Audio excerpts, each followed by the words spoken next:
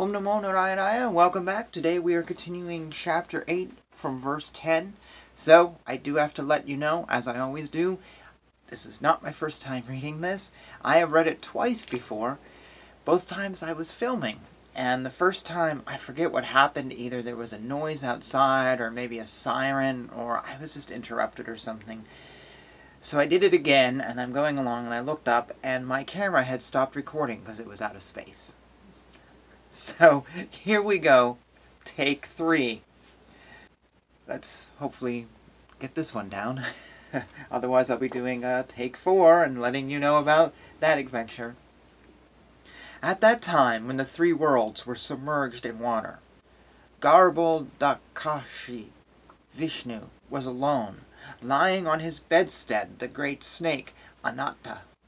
And although he appeared to be in slumber in his own internal potency, free from the action of the external energy, his eyes were not completely closed. Just like the strength of fire within fuel wood, the Lord remained within the water of dissolution, submerging all the living entities in their subtle bodies. He lay in the self-invigorated energy called Kala. The Lord lay down for 1,000 cycles of 4 yugas in his eternal potency, and by his external energy he appeared to be sleeping within the water. When the living entities were coming out for further development of their fruitive activities, accentuated by the energy called Kala Shakti, he saw his transcendental body as bluish. The subtle subject matter of creation, on which the Lord's attention was fixed, was agitated by the material mode of passion, and thus the subtle form of creation pierced through his abdomen.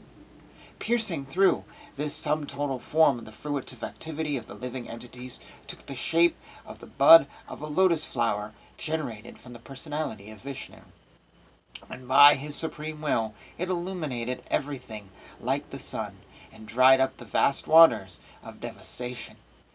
Into that universal lotus flower, Lord Vishnu personally entered as the supersoul, and when it was thus impregnated with all the modes of material nature, the personality of Vedic wisdom, whom we call the self-born, was generated. Brahma, born out of the lotus flower, could not see the world, although he was situated in the world. He therefore circumambulated all of space, and while moving his eyes in all directions, he achieved 4 heads in terms of the 4 directions. Lord Brahma, situated in that lotus, could not perfectly understand the creation, the lotus, or himself. At the end of the millennium, the air of devastation began to move the water and the lotus in great circular waves. Lord Brahma, in his ignorance, contemplated, "Who am I that am situated in the top of this lotus? Wherefrom has it sprouted? There must be something downwards, and that from which this lotus has grown must be within the water."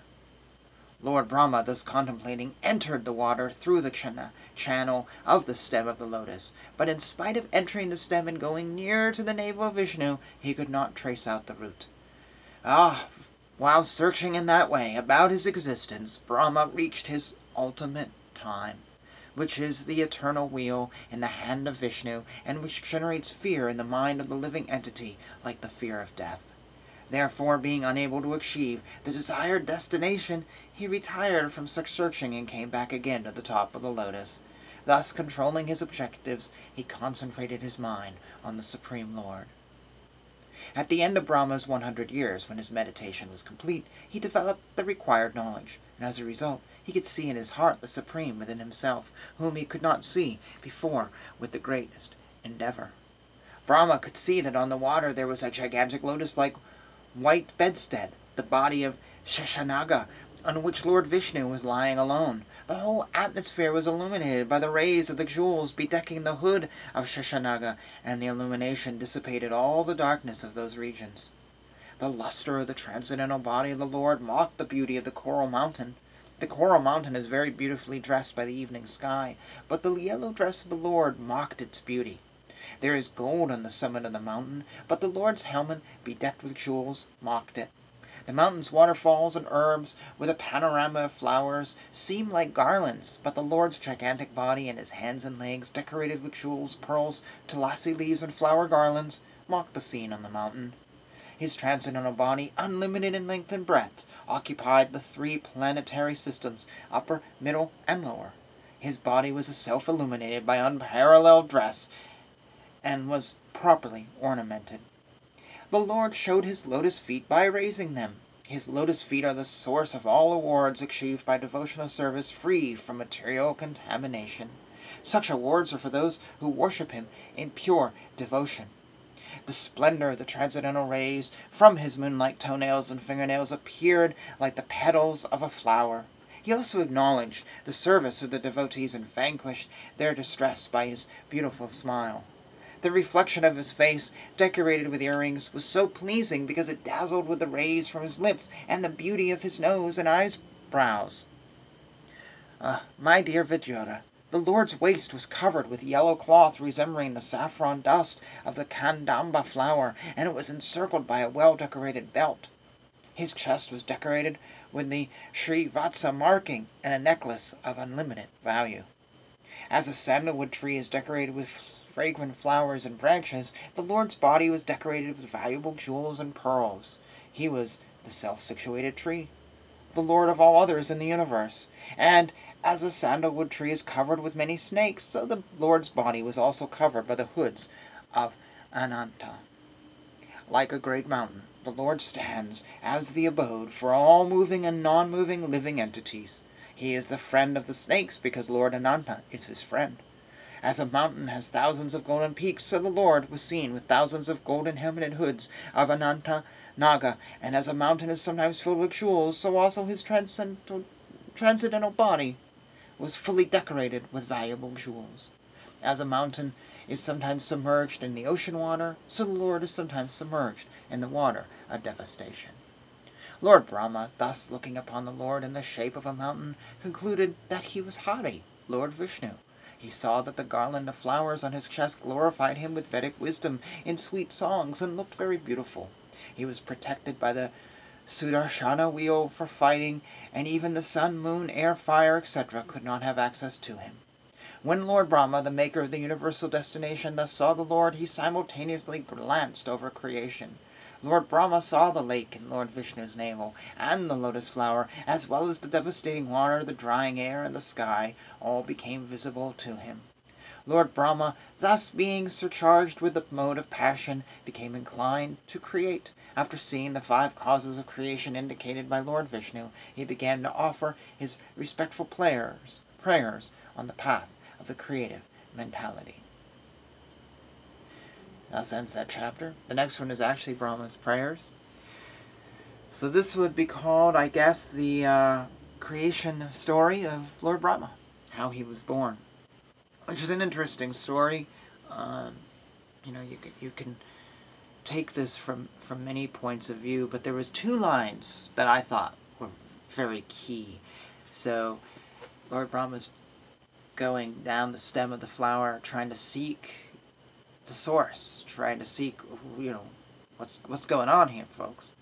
He doesn't get it. He ends up going into meditation, and through the meditation, he finds the truth. And then eventually, where in the beginning he's blind, after meditating and getting the truth, then his eyes open, and as we just read in the last couple verses, he can see everything. So if you take anything away from this, it probably should be that. The creation story is interesting, but it's giving you a message here of, even Lord Brahma, the immediate creation of Lord Vishnu, was blinded and was seeking and seeking and seeking and spent his whole life seeking and found nothing. It was only when he meditated and stopped the seeking that he found what he was looking for. Unlike you two, who still haven't found what they were looking for. Sorry, I couldn't resist. I was part of a religious group many years ago, and it was all about, are you seeking? Are you seeking? Because if you find this religion and you find this guru, your seeking will end. Your seeking is over. No more seeking. We're not seekers here. They used to say all the time. Oh, this is such a big thing. Yet I swear every single one of them was constantly seeking. They were always trying to get this one more thing the Guru did, one more book. Oh, if only I have another. They were seeking, seeking, seeking, and they never really found it, I don't think. But I hear that in other religions, are you seeking, are you seeking? So this is the big thing, and according to this, it's not the seeking. Physically, it's not that one more book, it's something else.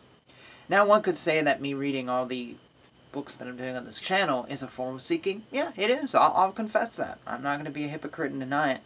At the same time, I look at it, though, as I'm trying to get back to the source text. If I'm going to seek, let's go to the source versus all the teachers and all the gurus and all the interpretations. I've been trying to push that away a little bit and just go to the root of all their teachings. So yes, I'm seeking, but after this, there is no more Srimad Bhagavatam, to read. Once you read it, you've gotten to the source. Then it's just the tree and the branches. So it's seeking, but I like to think this is the meditative part. Okay, that's my excuse. Anyways, I realized while I was reading this, when the first time I made this video, why it didn't come out, I forgot to turn on the camera.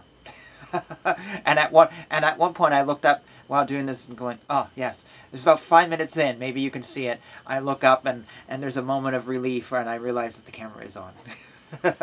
So anyways, thoughts, comments, yeah, anything you want, please like, share, anything, and yeah, so here we go, working our way through the 33 chapters of Canto 3. Thank you for joining me. Hare Krishna, Krishna Krishna, Hare Hare, Hare Rama, Rama Rama, Hare Hare.